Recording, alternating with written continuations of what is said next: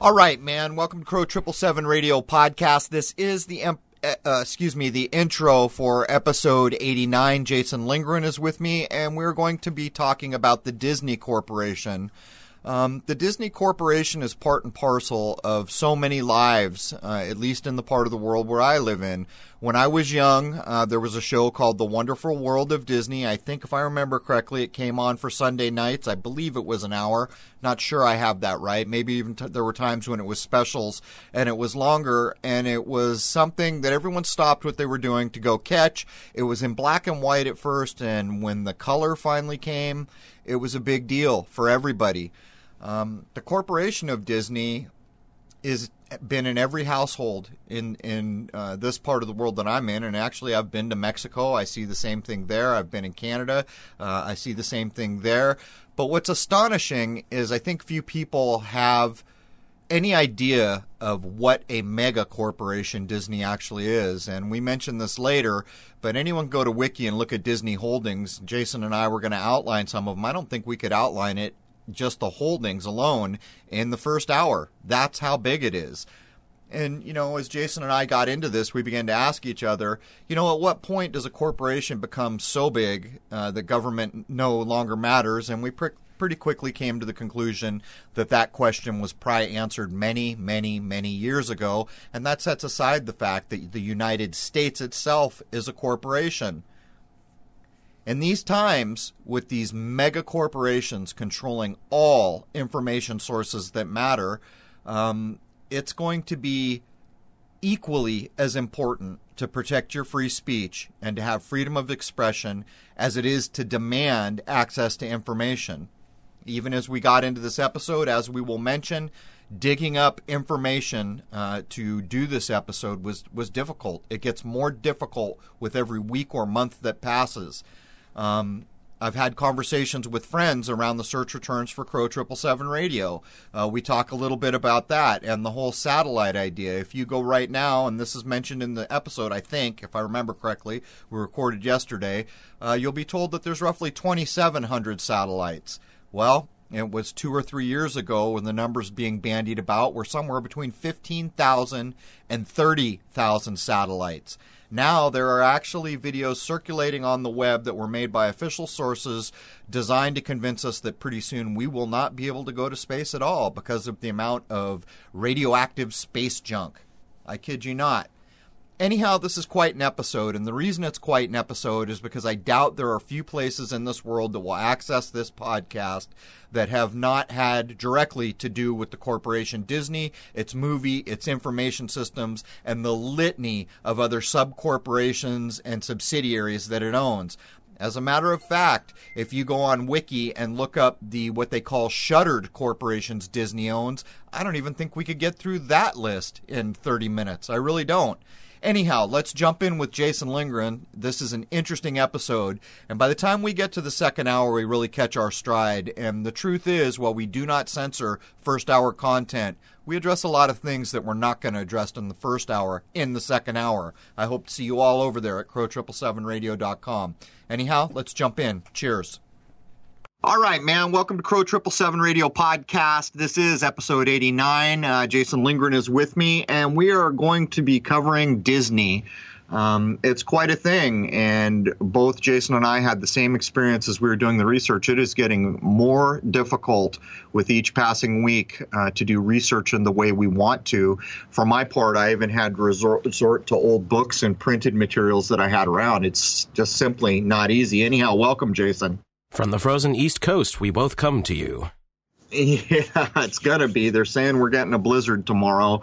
I'm not sure. I guess I better put out something today. Maybe I'll try to let people know that if I don't get the episode up tomorrow, it's because we're in blizzard conditions. But who the heck knows, man? They claim stuff all the time. I just kind of wait to see if it gets here. But there is no doubt the majority of this country is frozen right now. Very strange. Oh, we've had a hard freeze here. My pipes froze the other night, so it's even bad in southern Louisiana. Yeah, it's crazy. All the way down to the border with Mexico. I've seen some reports that it's gotten cold. Just not usual weather, I would say. Anyhow, Jason, Let me get a couple things out of the way, or at least one thing out of the way before we jump into the Disney episode, which should be very interesting. After all, Disney represents, in my view, the kind of consolidation of corporation. If I had to boil it down to basics, it is that in spades. Anyone can go out and do a wiki search to see the holdings of what Disney owns and even its shuttered businesses. And when I did this, I actually sent an email to Jason stating that I don't think we could cover in the first hour the holdings that Disney has, and it would probably take a good 30 minutes or more just to cover the shuttered businesses. But anyhow, I just finally got with Greg Carlwood and did the episode. Greg told me that it will run on Higher Side Chats. I think he told me the first episode of the year, so that will be coming shortly. And I can't think of anything else to cover before we jump in. Can you, Jason? No, just the usual, hey, let's get Crow out there. We got to be able to get him to get on Google search hits. When people search for him, things need to come up. And as we were having a conversation off the air, it seems that them playing around with the YouTube channel and goodness knows what else out there, they're scrubbing his name from hit results if people are looking. So we need to fight back against that. We need to get you to start coming up again. Well, it's not really arguable either, so I guess I will cover this before we jump in. Before my YouTube channel was killed, if I did a search for Crow 777, I got hundreds of thousands of returns. Now when I do it, I get about 61,000. I haven't done it in a day or two, but here's the rub. I have friends all over the world. I have friends that are, let's just say, very keen computer users. And what we did is we did a test searching for different search terms that relate to Crow 777 around the world.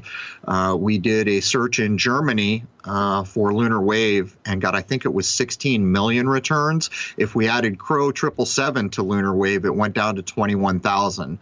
And this sets aside all the other things that we learned. Geographically, we did the searches that are similar to what I just described to you.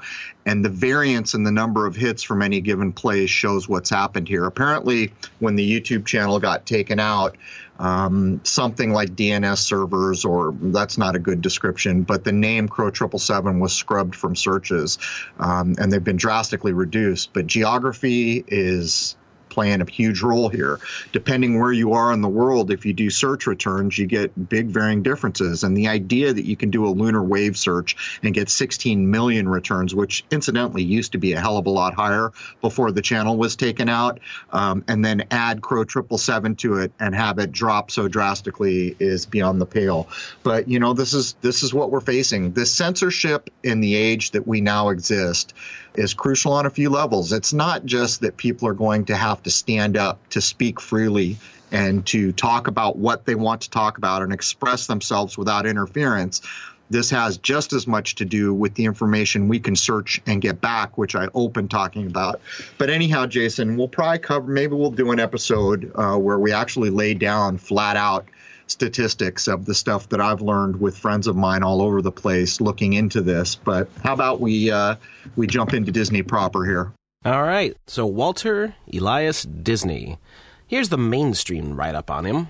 He was born in Chicago on December 5th, 1901.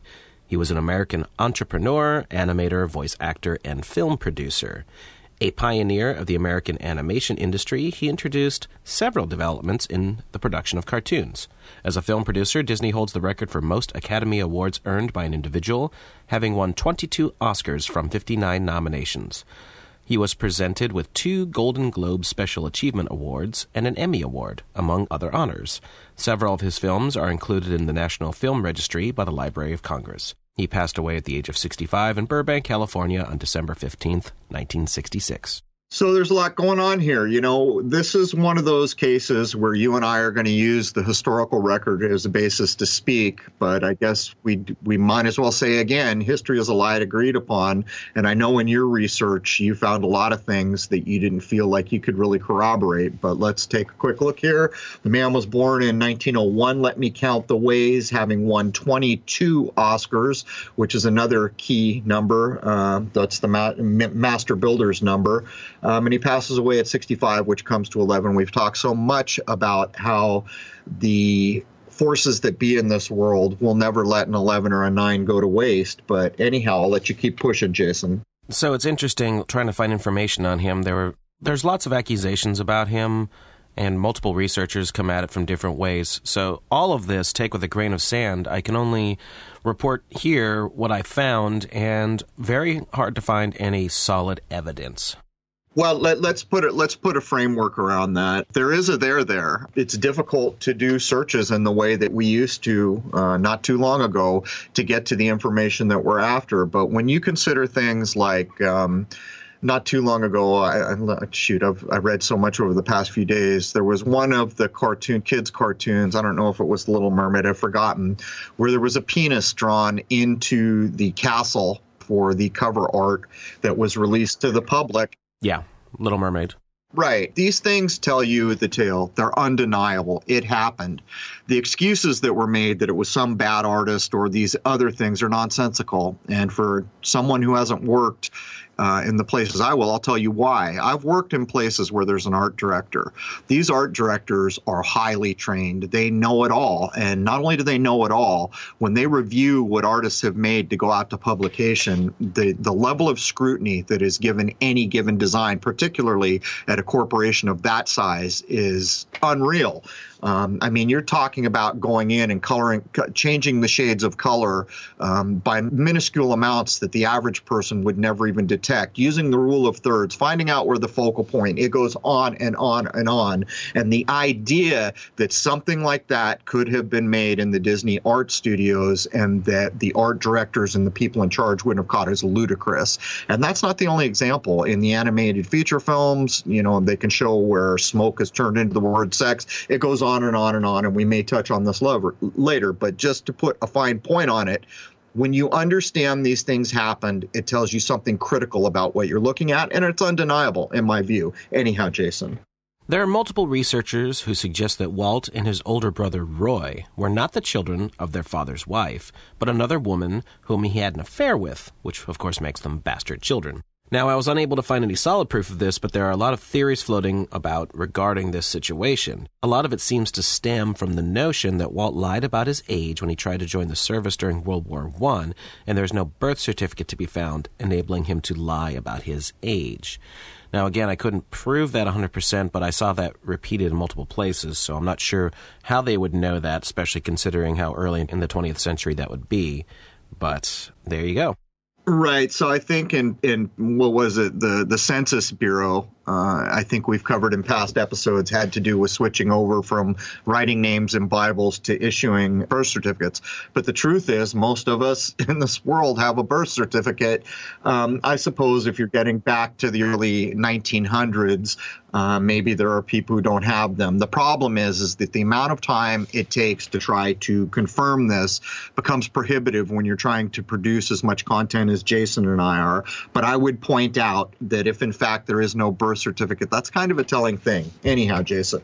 So this I took right off of the Order of the Demolay's website.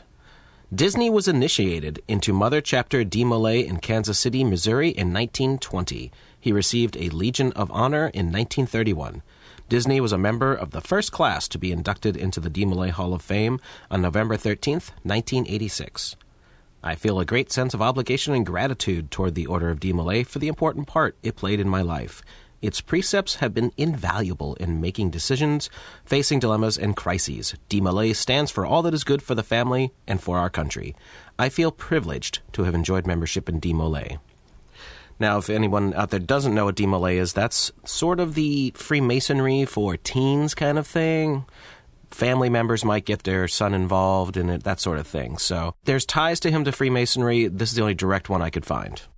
So when you start to get back into the early 1900s, what you will find in any given big city is that a heck of a lot of people were in Elks Clubs kind of things, Masonry, these other types of things. So many people that were in unionized work would have been members of lodges.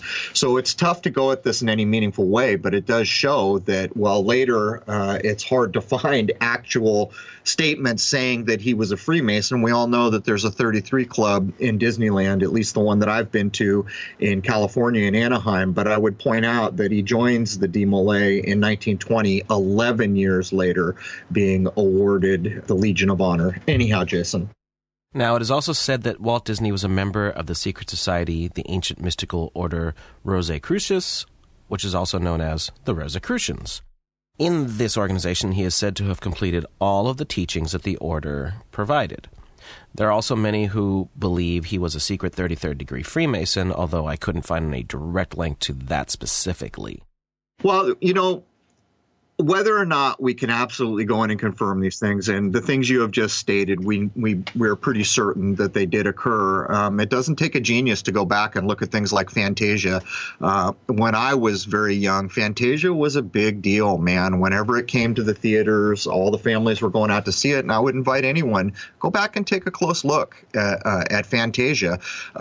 It's kind of surprising. If something like that was produced now and released, I think there would be a wholly different reaction than what happened back in the day when Disney was first making all these huge Technicolor feature films that everyone was crazy for. Go back and look at it. There is a very dark undertone to that movie for anyone who scrutinizes it. Now, Walt Disney began working on commercial illustrations in 1919 and moved into animations in the 1920s, having some marginal success with what were known as Newman's Laughograms. He moved on with something called Alice's Wonderland, multiple features of this, which was a combination of live action and animation and were actually quite impressive for the early 1920s. He moved to Hollywood in 1923 and founded a company that would eventually become Walt Disney Productions, and finally, as of today, the Walt Disney Company, which these days normally just gets abbreviated to Disney. This, along with 3 other companies, Walt Disney Enterprises, Disney Film Recording Company, and Lilith Realty and Investment Company. These companies involved both Walt and his older brother Roy, who would always be a part of what Walt did, but on the financial side, not on the creative side. Now, the only thing I find really confusing about that, when I pulled that off of an official timeline of Disney, is what was going on that he needed all these companies right from the get-go before he's even a huge name. Well, we're looking at clockwork in my view here, Jason. The man was born in 1901, Let Me Count the Ways, and he begins his illustrations in 1919, Count the Ways. These appear on the face of it, if you're just to take apart the dates, to be playing the long game, the clockwork, almost like players come to the stage when they're supposed to be there on time, arriving when they need to play the role that will come. That's my point of view. The problem with saying things like this in a public forum is so many questions come on the tail of a statement like that, and so many of them we simply cannot answer. The problem here becomes that we can't deny it any longer. We've examined long enough and looked long enough and understand enough at this point to make statements like I just did. But again, we wish we knew so much more, Jason. Absolutely. Now, the creation of the character and icon of Mickey Mouse, originally named Mortimer, which official history says didn't fly with Walt's wife, so she suggested the name Mickey instead. This character was created to replace a former character that Walt Disney worked on named Oswald, but he didn't hold the copyrights to. No one seems certain what the actual inspiration for Mickey Mouse was, but there's been multiple suggestions that it came from this or that, but there is no one official story. Mickey Mouse first appeared in May 1928 as a single test screening of the cartoon short Plain Crazy, but this one, along with a second called The Gallopin' Gaucho, failed to find any distribution. Following the 1927 full-length musical feature film The Jazz Singer that used fully synchronized sound, which was a big deal for the time, this is when they started being called talkies, Disney was convinced he must use synchronized sound for the third animated short, Steamboat Willie. This was one of the first post-produced sound cartoons that actually kept everything in sync properly. After animation was completed, Walt Disney signed a contract with the former executive of Universal Pictures, Pat Powers, to use what was called the Powers Cinephone recording system. This Cinephone became the new distributor for Disney's early sound cartoons, which soon became quite popular. Yeah, so here again, Jason, almost every major start date you've mentioned, we can count the ways. Hint, hint, hint, 1928. Let's count the ways. You know, from the very get-go in certain things, well, I will also mention that this happens right near the spring equinox in May, when many of the major endeavors in this world occur, following probably the alchemical ideas when all important alchemical traditions must start at the equinox or the spring equinox. But to follow this through, It's crazy at so many of the timelines we look at how quickly and at such a young, tender age, so many of these people are hooked in. And already we see here he's hooking in with the big Universal Pictures of the time. I don't know. What would you add, man, about here we are at the very beginning of Steamboat Willie. So many people, you can go online on YouTube and look at the original Steamboat Willie now. But what would you add, Jason? Well, the next bullet point is really going to say it all, because this whole thing seems very like a setup almost, because here it is. It's interesting to note that Walt Disney and Company must have had some serious connections already at this point in 1928, because on November 18th, 1928, Steamboat Willie's premiere was in a small independent theater without any advance promotion or any sort of advertisement. The animated film was distributed by Celebrity Productions, and its initial run lasted 2 weeks. Disney was paid $500 a week, which was considered quite a large amount for the time. You got to figure this is the 1920s. It played ahead of an independent feature film called Gang War. Steamboat Willie was called an immediate hit, while Gang War could be said to be all but forgotten today. I've certainly never heard of it. However, very oddly regarding Steamboat Willie, the New York Times, Variety, and Exhibitor's Herald all ran rave reviews of this unadvertised animated short the very next day. So it seems quite unlikely that members from all three of these big media companies were present in the theater. So how did they know about it?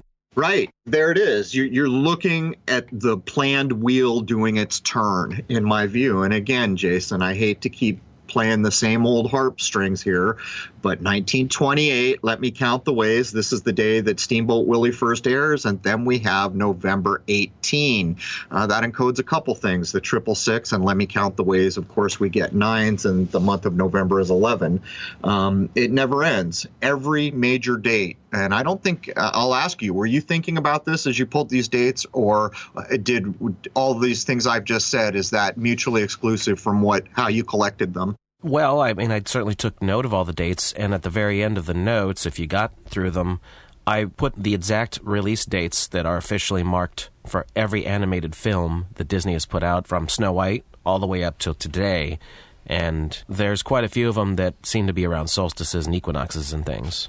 Right. So, it'd be an interesting study at some point for us to look at some of the major media, film, these kinds of things, where production on them was begun in March or near March, in the vicinity of the spring equinox, and then the end product is delivered during the fall of the power of the sun, in this case down in November, scantly a month away from the low point of the sun.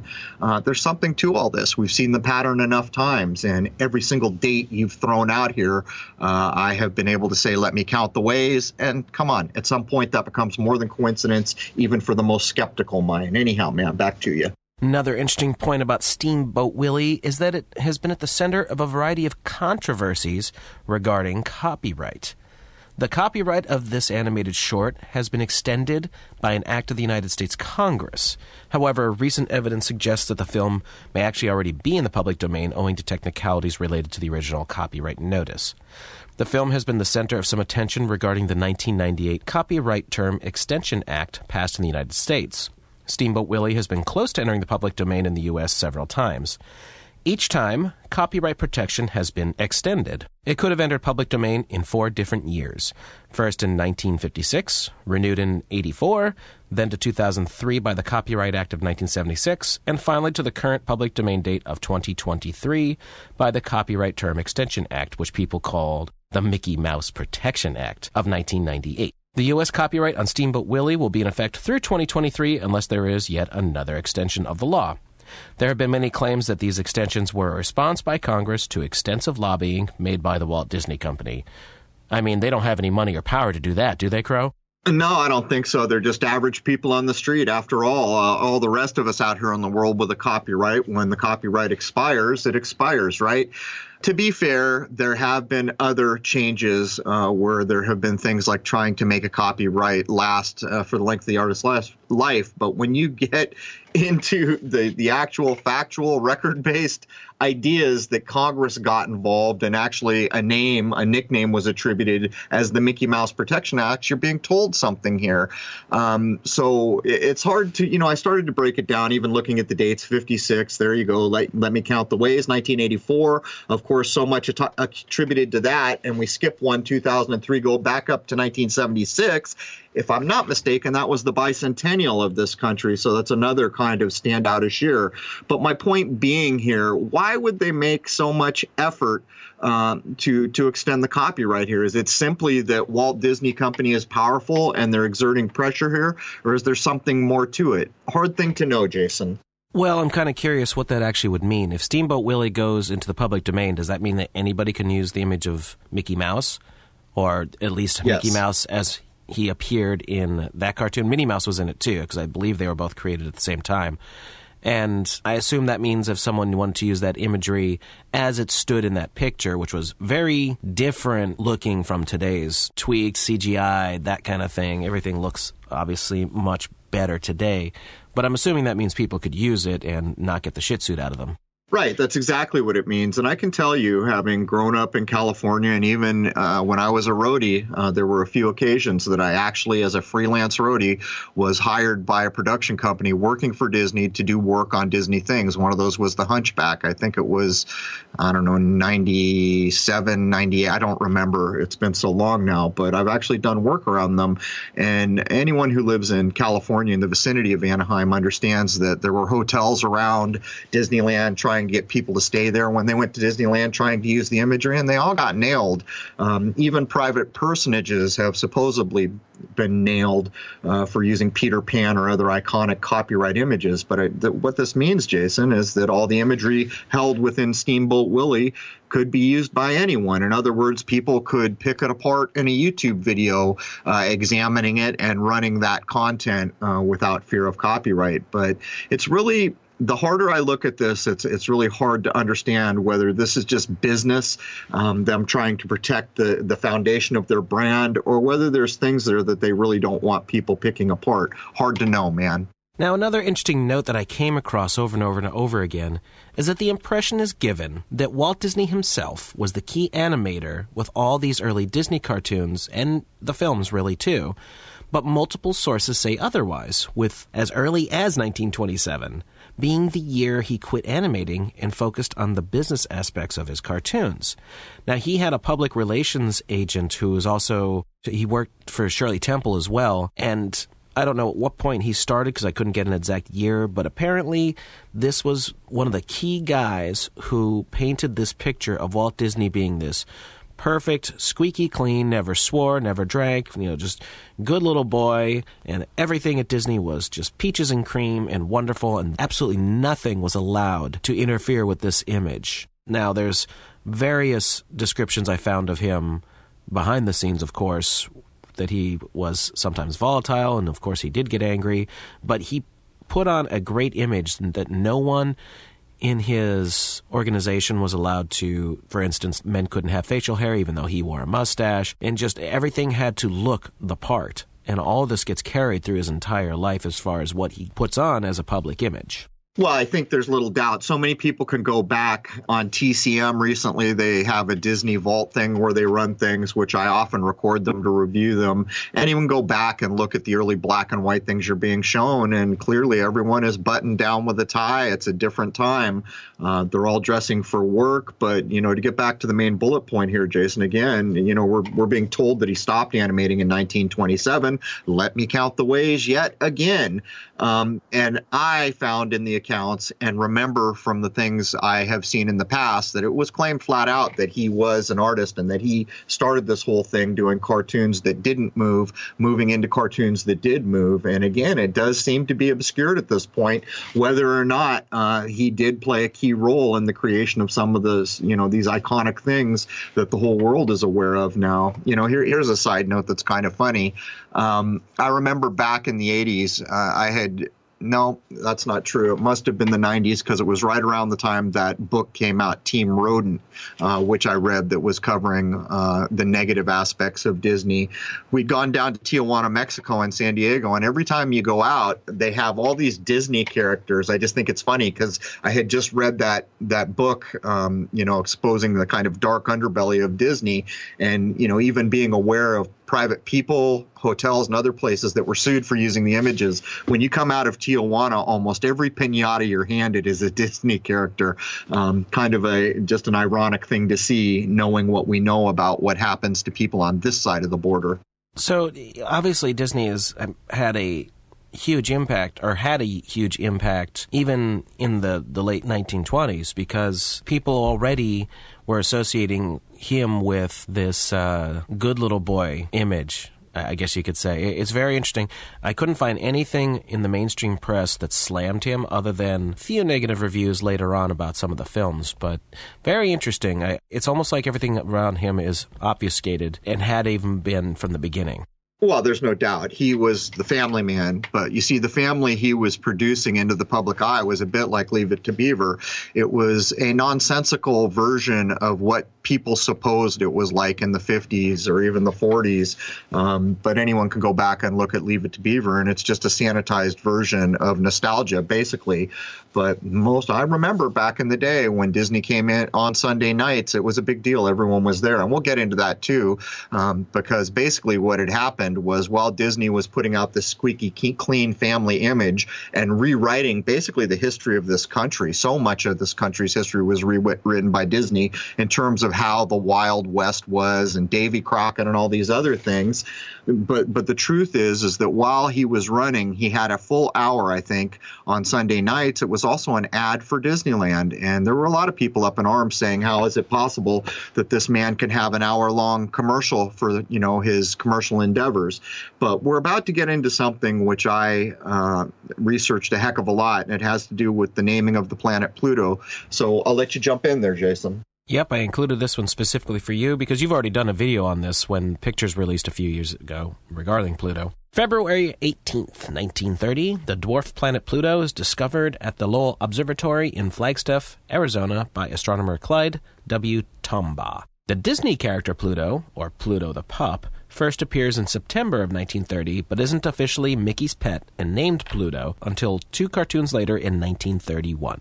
So the clip I did back in the day was, from my point of view, you've never seen a picture of anything from space, and the idea that you've seen pictures of Pluto, I've made clips about to demonstrate that from my research and my point of view, it's all nonsense. Anyone can go back and try to look up those clips on Crow 777 on YouTube. But, how coincidental does a thing have to be? Even back in the day, we can find paper clippings of people thinking that the name of the newly discovered planet Pluto had been lifted from Disney, or vice versa. But what's even crazy is anyone could go look this up. When Disney was asked, how did you get the name for this new character Pluto, being created in the same year as the discovery of a supposed planet named Pluto, it's attributed to an 11-year-old girl, and apparently has nothing to do, according to them, with the coincidence that is the creation of Pluto the planet and the creation of Pluto, the Walt Disney cartoon character, in the same year. I have clips up on this, so I won't beat a dead horse here, but it is beyond the pale when you logically break it down. And I will say again here for the record, well, let me say this. When I first got my first 8-inch telescope in the 90s, what was one of the amazing things back in the day is that telescope had a go-to feature. Like, you could put in go to Pluto, and it would automatically go and get you pretty close most of the time, sometimes right on the money, to what you were looking for. Pluto is about the dimmest little star you can ever put a telescope on, to the point where you're not even sure that you're looking at what you think you are looking at until you do quite a bit of work looking at charts and maps to confirm that you are in fact looking at Pluto. And again, I will state for the record, you have never seen an image of anything for the space, and the whole Pluto construct I address in clips on YouTube. But anyhow, back to you, Jason. Well, the thing that always jumped out at me for Pluto was that artist rendition that was put out. I don't remember if it was the 70s or the 80s when it was released, but basically an artist concept of this is what Pluto probably looks like, or something along these lines. And then you see the real pictures, and it's so close, it's ridiculous. That just seems unlikely beyond all belief. Right. I cover that in the clip that I have posted on YouTube. That's the last thing that I cover, and I can't remember the guy's name. His first initial and last name initial are the same, if I remember correctly. But I think it was in the 70s he painted an artist rendering of what Pluto might look like. And of all the infinite possibilities when you're just simply guessing, with no evidence other than the dimmest star in the sky, a little dim light you can see in the telescope. He paints this picture of what Pluto might look like. And of course, as we all know now, it is so damn close as to make the viewer incredulous. And that sets aside all the other work done with the supposed recent Pluto imagery released by the space agencies, where people have even tried to show that the cartoon character Pluto is embedded in that image, among other things. Really? Like, you could actually make him out, the character? A lot of people, I invite anyone to go to YouTube to go do the search. A lot of people overlaid the actual cartoon character Pluto with that kind of heart-shaped smooth spot on the supposed planet Pluto, which in my view is not an image of anything. It's an artist's rendering. That is my point of view. You can go look these things up, and, it's one of these things where, are we forcing a thing to look the way we want it to, or is there a there there? There does seem to be a there there, but that doesn't matter because we can pretty much demonstrate these are artist renderings. In the same way, we can take any image ever supposedly shot of Earth from space and show that they're nothing more than artist renderings. Even knowing the artist's name on the last one that was done in 2002 and the statement that he made saying, I was given data by a space agency and I designed this picture, supposing what I thought the world would look like from space. These are really not arguable points for anyone who wants to dig in, and the planet Pluto is no different. But anyhow, anyone listening, go do a search for Pluto, the cartoon character, Pluto, the planet, and I'm certain you'll find people who are overlaying the cartoon character on the planet to try to show that it's embedded in that image. I'll let anyone make up their own mind there, Jason.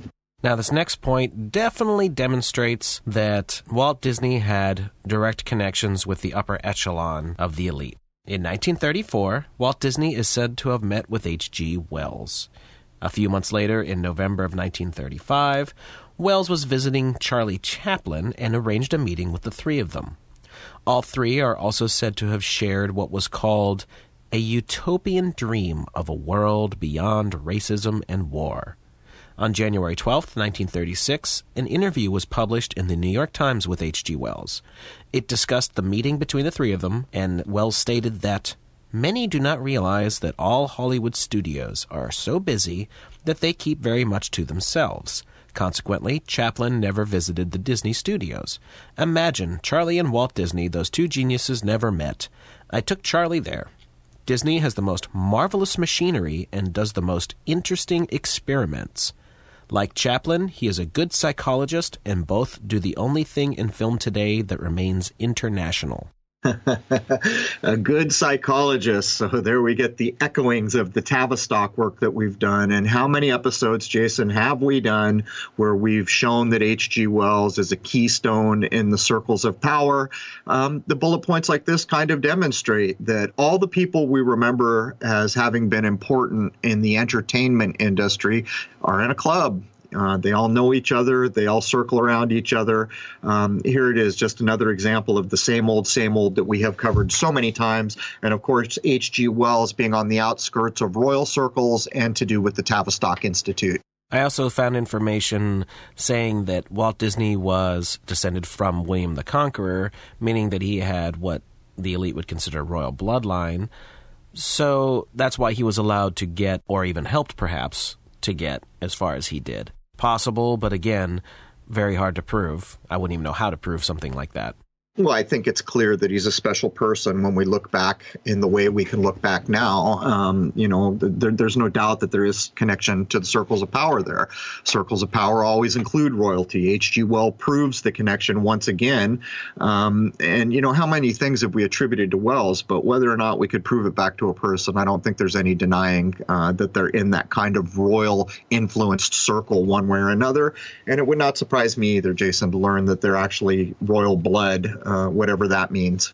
Well, in 1934, 5, 6, whatever this was, H.G. Wells was at the end of his life, so all of his one world crap that he was pushing had already been way out there, and anyone familiar with Wells would have known that this is what he was about. His big claim to fame were in the late 1800s, very early 20th century, so anybody in the know was already well aware of what H.G. Wells was pushing, and I guess Disney was just okay with that. Right. Well, the utopian dream is just code words for the exact opposite. Disney took part ad nauseum in war propaganda. So here you're a person that's looking for the utopian dream that's beyond racism and war, yet you're going to help the very war machine that you're against. There's the first problem. The second thing, from as far as what we're told about Disney, is we're told he was an anti-Semite. I went back and forth on this for many years, much prior to this episode, trying to determine what's behind all that.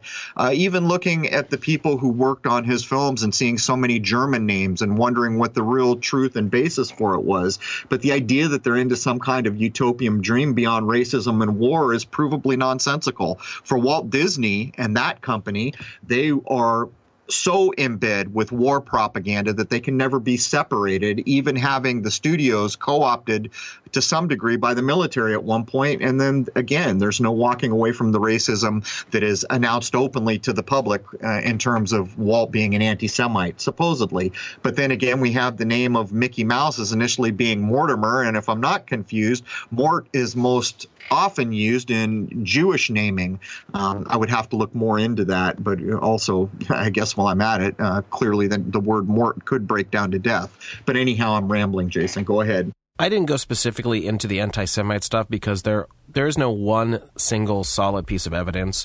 My thoughts on it are this, and you can give me your take on this. Hollywood was founded from the very beginning by Jewish people. It is predominantly, although not 100%, run by Jewish people today.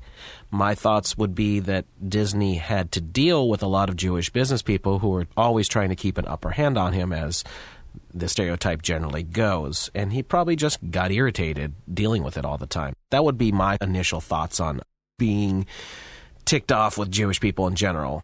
Well, we can try to logically break it down. And again, I've gone at this a few times, and in some accounts, and even in some of the film reels that cover Disney, they're kind of showing that he's like this new guy on the block, this up-and-comer. The other studios don't like him. He's separate from them. That's what's being portrayed. But we can look at other aspects of Disney.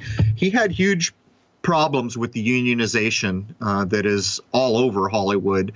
There is not a portion of Hollywood, probably, that is not unionized, from the Screen Actors Guild to any number of things. Walt tried to break unions and tried to keep an iron-fisted control over the people that work for him. And there's all these newsreels. You can go back and look, even Disney studio coverage of the history that show how hurt Walt Disney was that his employees would unionize and went against him. There's a whole movie that covers this, but it doesn't really tell us the truth, does it? On the one hand, we know that unions are predominant all over Hollywood. And on the other hand, we can look at the people who worked on the early Disney works, so many being German names. I can't make heads nor tails out of whether he's actually an anti-Semite or whether this is just some kind of propaganda. But there are tells, like how many German people worked on the film and the idea that Disney was going to be a studio that didn't allow unionization. But that's as close as I can come, Jason. In 1934, a test run for the soon-to-come Snow White and the Seven Dwarfs is released, called The Goddess of Spring. I watched it. It was only 10 minutes long, and there's lots of interesting symbology littered throughout.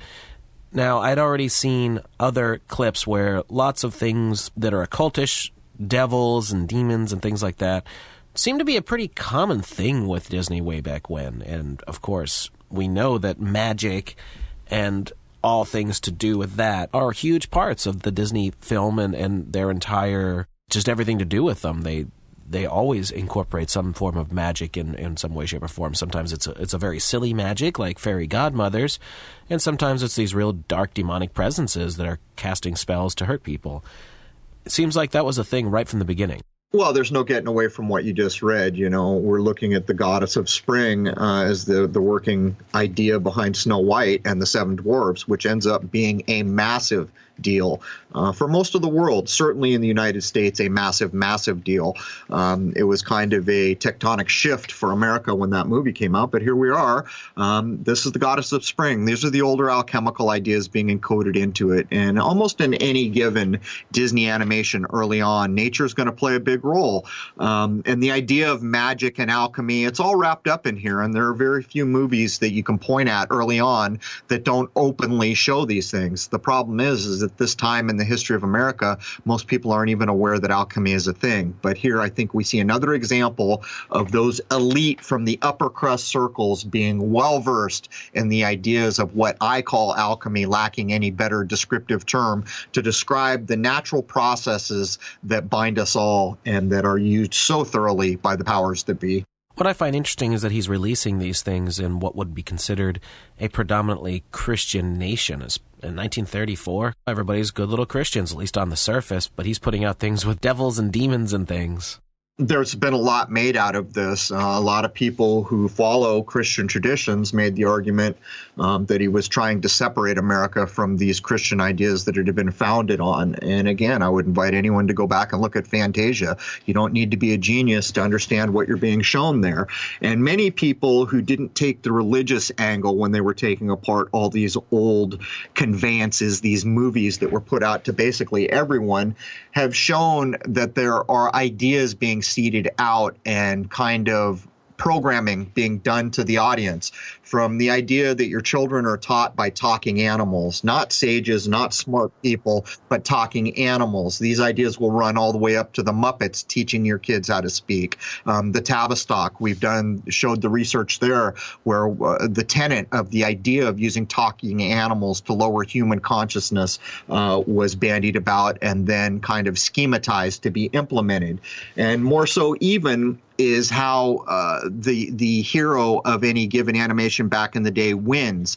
It's not in a belief of something higher than himself. Often it's through some kind of a magical means and these other things. But these ideas would probably take up a show on their own, Jason. But people can look up where other writers have gone at what was the purpose, the encoding into these movies.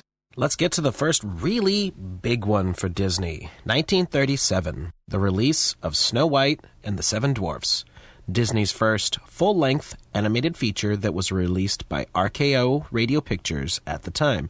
And we have discussed RKO before in regards to their radio ties and all the things they had to do with that, and that has... Military ties, exactly.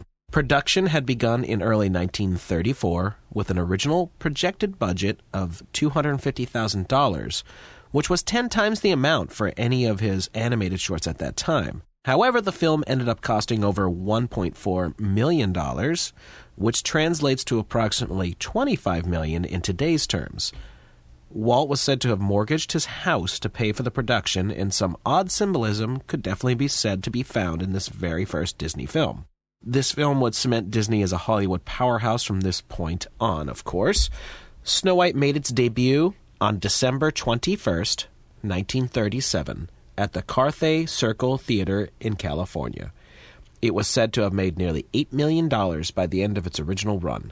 Let's also not forget that this was in the time of the Great Depression, and people were still going out in droves to see this film.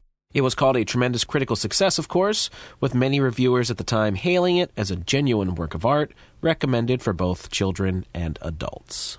Damn, there's a lot here, Jason. And again, we see the alchemical ideas coming hard into play with the release of this kind of natural magic that seems to be so closely tied to much of what Hollywood does. But let's start by the release date, 1937. Let me count the ways once again.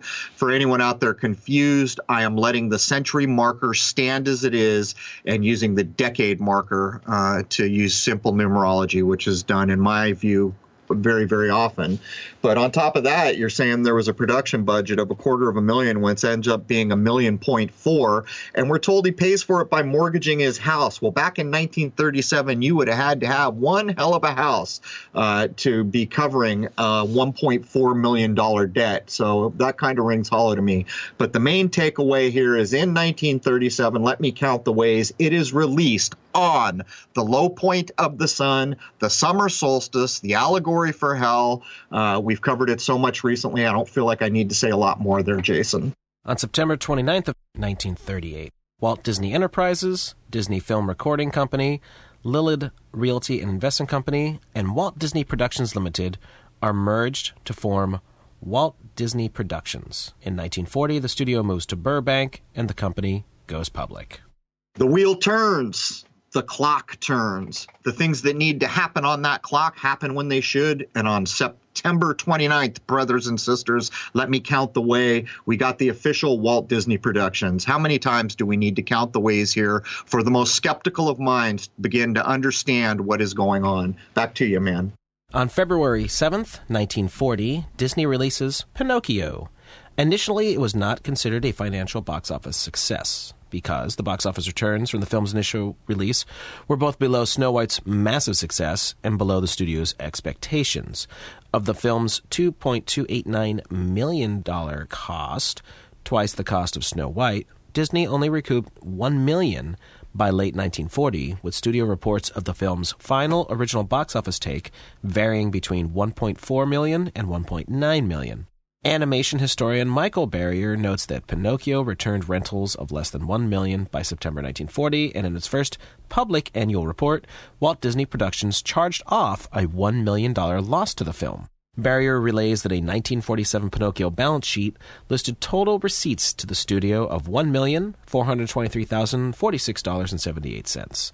This was primarily due to the fact that World War II and its aftermath had cut off the European and Asian markets overseas and hindered the international success of Pinocchio and other Disney releases during the early and mid-1940s. RKO recorded a loss of $94,000 for the film. This is a strange thing, Jason, because, I was alive during the period in the 60s when every now and again the Disney films would be re-released. They almost did it for each young generation or each group of young folks every periodically. I don't know what it was, every 7 years, or I'm just guessing. They would release the big films, and Pinocchio was one of them. I don't think there's a child in this country that isn't, late 40s, 50s, 60s, 70s that didn't go out like every other family to see Pinocchio. So the description that it didn't do well, whatever, I'll set that aside. But one strange thing about Pinocchio, because I actually went back and viewed it recently, like within the last year or so, it has a strange cadence and the artwork. And while most of it is really kind of Disney-esque, really interesting, vivid artwork, it almost seems like there's a few movies that were pulled together. Like all the things to do with the ocean seem like they were animated for a different feature. All the underwater scenes, it almost looks like a whole different group of designers that had nothing to do with the land-based Pinocchio created it. I would invite people to go back. But to close out on this bullet point, I would suggest that maybe this is serving the war narrative where, look, man, we're at war, hard times. We can't release movies in other countries, so we're taking a beating just like everyone else. I would suggest that maybe that's the narrative we're looking at. Yeah, now, the United States hadn't officially entered yet, but that was coming very soon. The idea was that the whole of Europe and Asia was all screwed up because of World War II, and that where films would normally get released, they just weren't at that time. And what's interesting is that's considered very heavily today as well. There's only the United States considered for the initial release, but they have massive figures taken into account for all the other markets. So it's interesting that even way back in this time period, that was a very prominent thing to have to be considered. Well, you have to consider another point. Movies worked for the Disney studios in a way different way than most other places that produced film, because they were making what was called family-friendly entertainment, and things like Pinocchio were aimed at the kids, but the adults could go too. But you see, it wasn't just the initial year's release. Like now you're told, oh, this is the best film of the year, and, now it's going to go to DVD.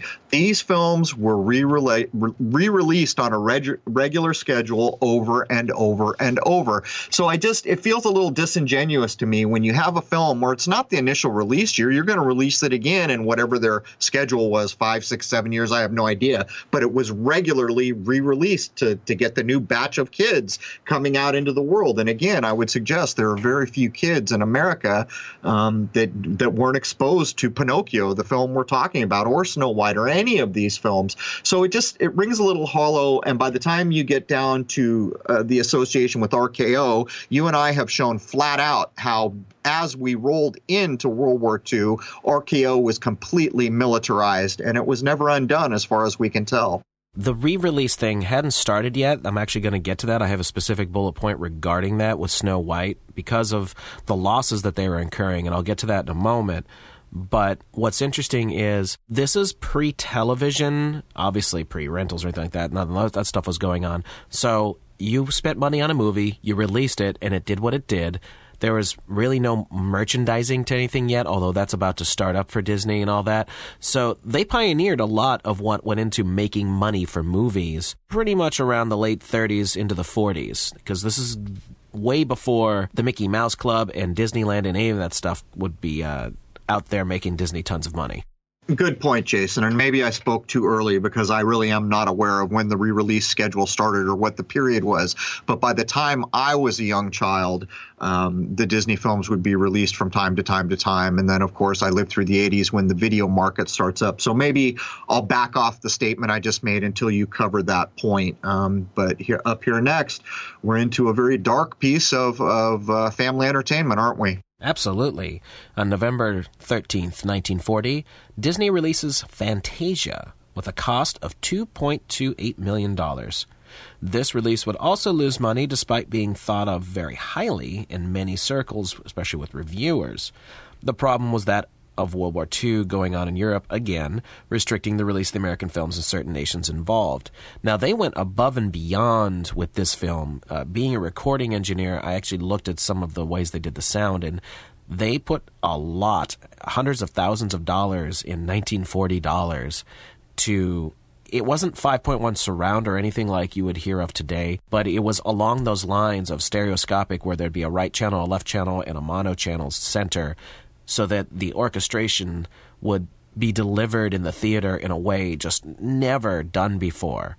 So Disney really believed in whatever it was he was doing would push the envelope for whatever reason. I don't know if it was to bring movies to a more realistic level, if there was something more insidious behind it, I don't know. But from a point of view of a recording engineer, he was pioneering things at a very early time because things were still being released in mono all the way through the 60s.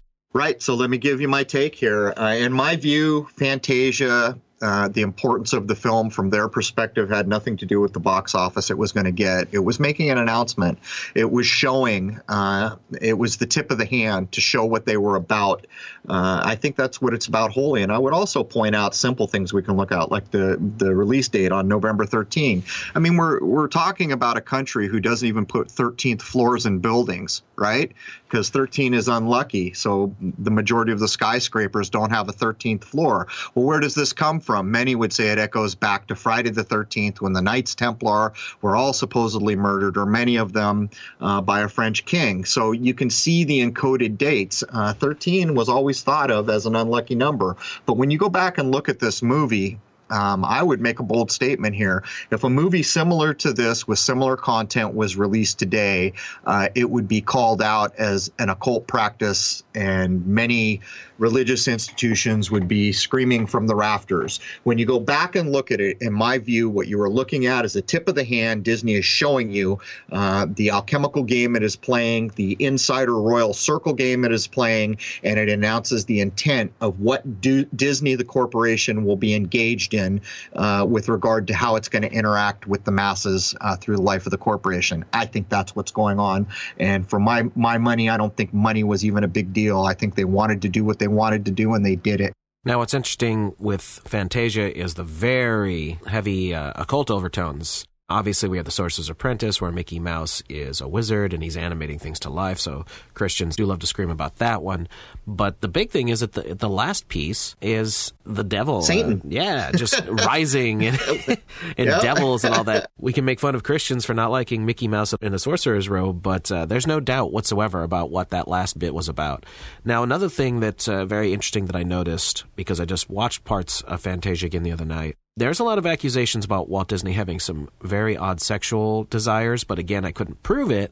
But one of them was that he kind of had a fascination with the rear, and there's accusations that he was a pedophile, or that he liked boys and girls, he liked little boys and all that.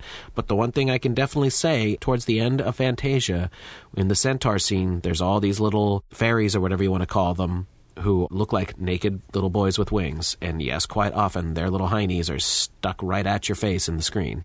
It's not just this film. There are so many occasions in Disney still art and animation where you can show the kind of, idea, the sexual idea being inserted into it. And on the face of it, the average person may say, so what? But sorry, you can't do that. This is being shown to the world as wholesome family entertainment. It's targeting all the kids of the world. And guess what? The parents can come too. There are sexual overtones, and even so far as what I've stated earlier, where there were penises put into the cover art for things like I think it was the Little Mermaid and the Lion King. There's been ample work done to show that the smoke in a certain part of the film turns into the word of sex. This has been done over and over and over. And these are not questionable things. So on the face of it, we see it for what it is. It's being billed as family entertainment, yet something else is going on here. But anyhow, Jason, that does bring us to the top of the first hour. You want to get in a little bit about what we're going to cover in the second hour, because there is so much we're going to hit on. Well, the second hour, we can definitely talk about things that we can't on YouTube, especially what the holdings are, all these different properties. First thing is going to be the strike, which was a big deal in 1941, but we're going to get into, towards the end, all the different properties that Disney has gobbled up, and they are becoming a monstrosity as of 2018. They own so much intellectual property, and they just are not slowing down. People have no idea, and just to barely scratch the surface, they own all the Star Wars franchise. They own the Marvel Studios. Those are two of the biggest things going in the world. They just announced the other night that Star Wars is the biggest film of the year. That's Disney, and it barely scratches the surface. You're looking at corporations getting to a size that is so immense where governments don't hold a candle to the power that can be brought to bear. And Jason and I have made the assertion on so many episodes that what we're looking at is the coming age when finally every major corporation merges into one overarching entity. If these assertions are correct that we have made, and the path and the research we've done to try to show it, there's really no arguing about the timeline here. We're looking at people who played the long game, and I'm talking centuries long game. It's a bit hard to fathom, but anyhow, Jason, anything else you want to add before we close up the first hour and prep up for hour two, which should be a doozy? Well, I would like to add for this hour one, think about the massive social engineering implications there could be regarding just something like Star Wars. Disney owns Star Wars and are releasing films on a regular basis and will from this point on. As far as I know, they're going to try and release a Star Wars film every year from here to eternity. And think about the amount of people, the millions and millions and millions of people who are into this stuff.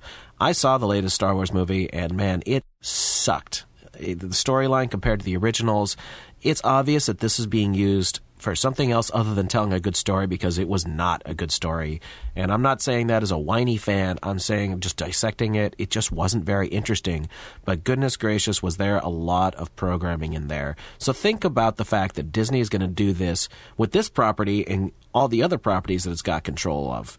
And how many people are going to go walking blindly into these theaters, be bombarded with this programming, and go talk about it on the internet ad nauseum, not even realizing what it was that they witnessed in the first place. Well, there's no arguing at this point, Jason. Data is king. Data and messaging trump all other aspects of life, to include cash, by a long shot. And anything that will be exposed to millions and millions and millions of minds, whether it's a very popular TV show or a movie that ends up blockbuster status. The more minds that will be exposed to the content, the more programming that will be in it. We've demonstrated this time and time again. And even in this opening kind of sonata on Walt Disney, we had to stop and count the ways at almost every stop. The wheel is turning, the clock is spinning. The actors will come to the stage when they were required. They will play their required roles. We're looking at a long game here, and the end of this long game, in my view, is total domination of everything by one overarching entity. Anyhow, that brings us to the top of the hour for episode 89 of Crow 777 Radio Podcast. I hope to see you all over at crow777radio.com for the second hour. It's going to be a Lulu, and the fact remains, we often cover things in the second hour that would probably get us in a bit of trouble over here, though we do not censor the first hour. There it is, man. Cheers.